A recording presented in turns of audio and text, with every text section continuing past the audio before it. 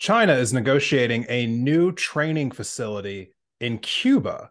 Should we be worried about this? We're going to talk about this today on the left wing. My name is Desmond Price. I'm the host of the Independent Thought Podcast, joined by my co host, John Cooper from Counterpoint Politics, and our guest for this week, Connor Hallbleib, a former congressional candidate from Kentucky's 5th District.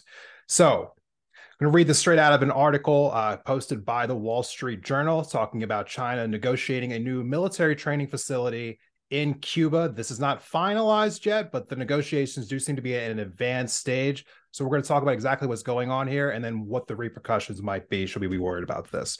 So directly from the article, China has been negotiating the creation of a new joint training facility on the Caribbean island nation of Cuba, creating concerns that could lead to the stationing of Chinese troops in the waters off of the U.S. Now, the newspaper reported that discussions between the two countries are in the advanced stages, but have not concluded.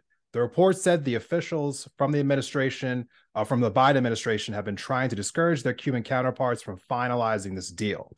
Now, this report came a day after U.S. Secretary Anthony Blinken, and we'll get to this meeting here in a moment, completed a 2-day visit to Beijing where he met with President Xi Jinping. This is the highest level visit to China by a U.S. official to date. The meetings came at a time where heightened tensions between the two superpowers are really kind of at an all-time peak. They both sides hailed modest progress, in quotations, in lowering the temperature during the meeting and have committed to more diplomatic engagements with further high-level U.S. visits coming in the next couple of months.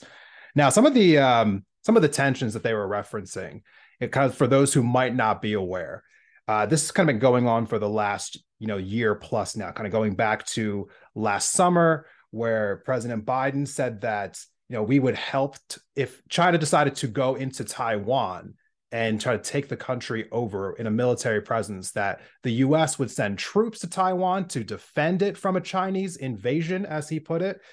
And a couple of months later, our at the time Speaker of the House, Nancy Pelosi, went to go visit Taiwan, which was the highest kind of the highest person to visit the country from the U.S. since 1997. And then obviously, for those who remember the Chinese spy balloon incident that happened earlier this year, at that point in time, our two militaries have ceased conversations with each other, and they have not gotten back into communication with each other since that time. So Secretary Blinken did go to China to try to kind of smooth things over a little bit. And during that meeting back here at home, President Biden was said to people at a donors meeting that Xi Jinping was in fact a dictator. So in real time, kind of undercutting the efforts being made by a Secretary of State. And kind of the question I wanted to pose to you guys really quickly here, as that this is all kind of unfolding, the issues that we're having with Cuba, or not with Cuba, with China happening in Cuba. Should we be worried about what's happening with China potentially putting troops in a country that's only 100 miles off the shore of Florida? Or is this a story that we shouldn't really be focusing on too much? Yeah, I mean, I think this is a very big deal. Anytime we're talking about foreign relations between two of the two biggest militaries, the two biggest economies in the world, every single little movement of the needle is incredibly important. Is what's being reported in the media always what's going on behind closed doors? No, but I do think that a military base in Cuba is incredibly significant. They look back to the Cuban Missile Crisis when legitimately the world almost ended, and that was about military action in Cuba. I think that is it important is largely because of the Monroe Doctrine, which is, for those who are unaware, essentially the U.S. says the entire Western Hemisphere is our sovereign territory, and essentially any nation that puts military there is a threat against the United States of America, which is an absurdly hypocritical policy. Because if you look at China, we have military bases and troops right over in Japan, over in South Korea. We have the thing that they are trying to do in Cuba over by China. And if China reacted the same way that we are probably going to this military base, it would start a war. So I think that there's two questions here of what is going to happen and what idealistically should happen, because there's no way that those two things are the same thing. Yeah, John, I'd go off on that too.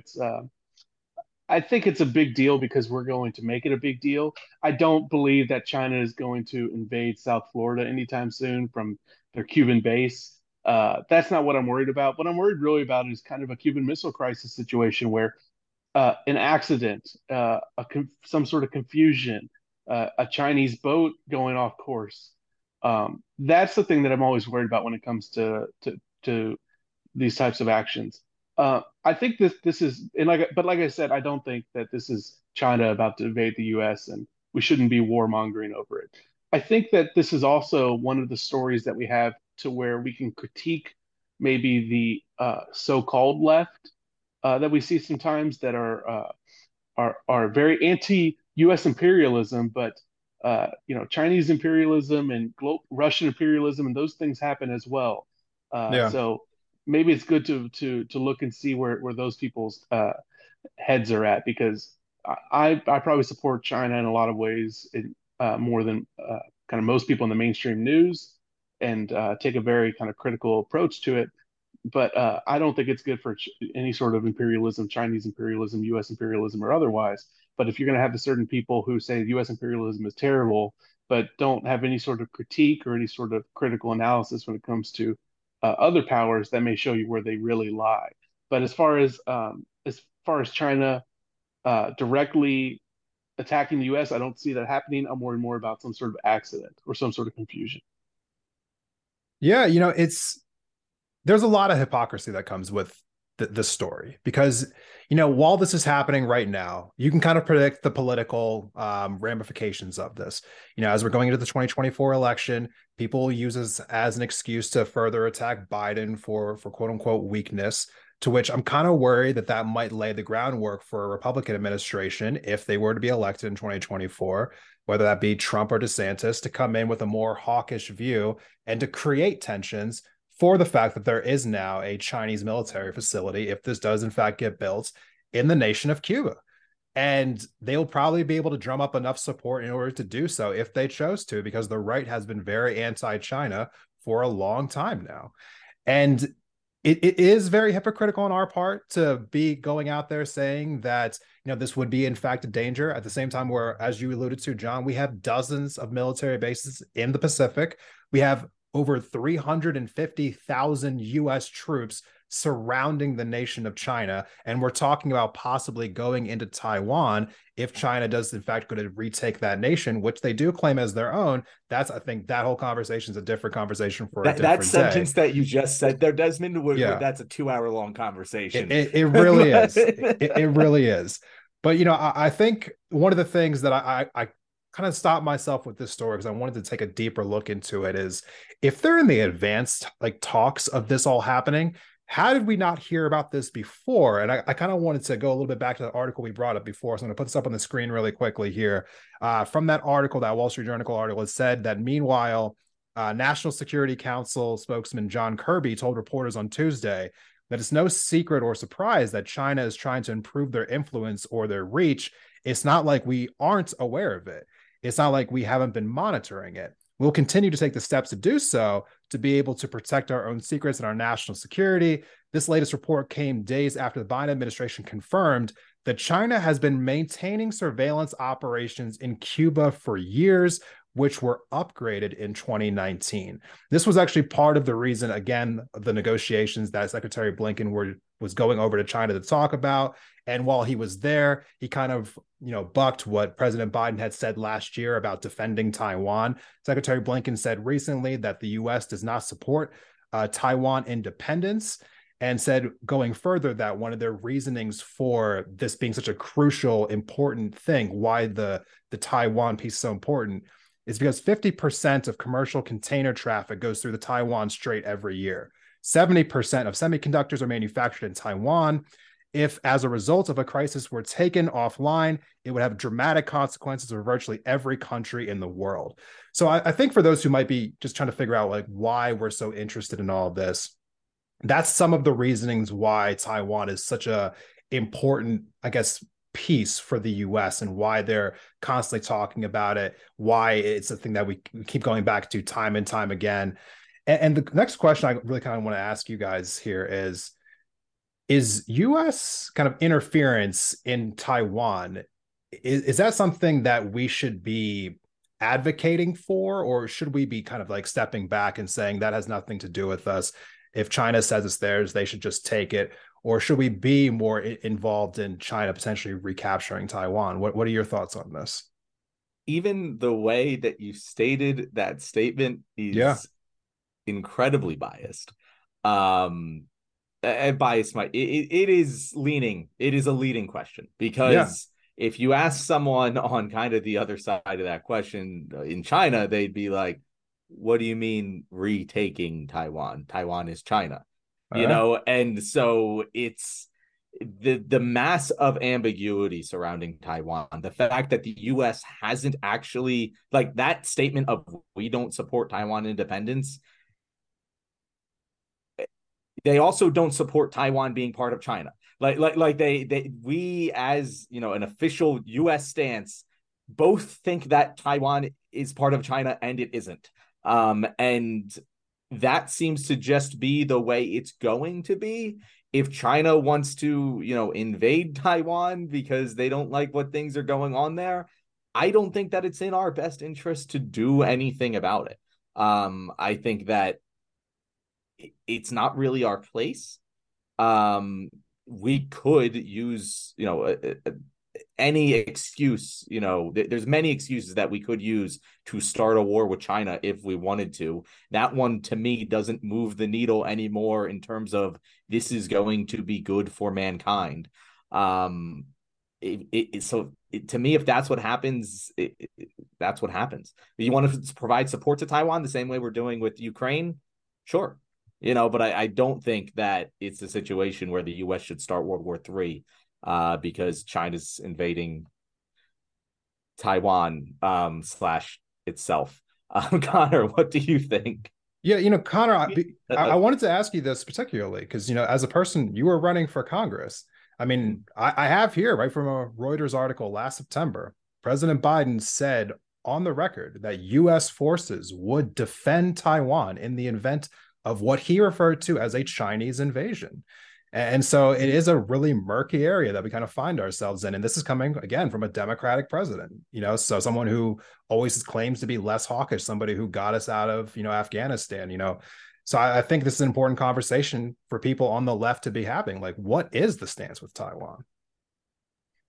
Yeah, thank you for that question. I think you both have made excellent points when it comes to this. And as someone who ran for office and ran for federal office, these kind of questions, especially when it comes to foreign affairs or defense strategies, this has been very important.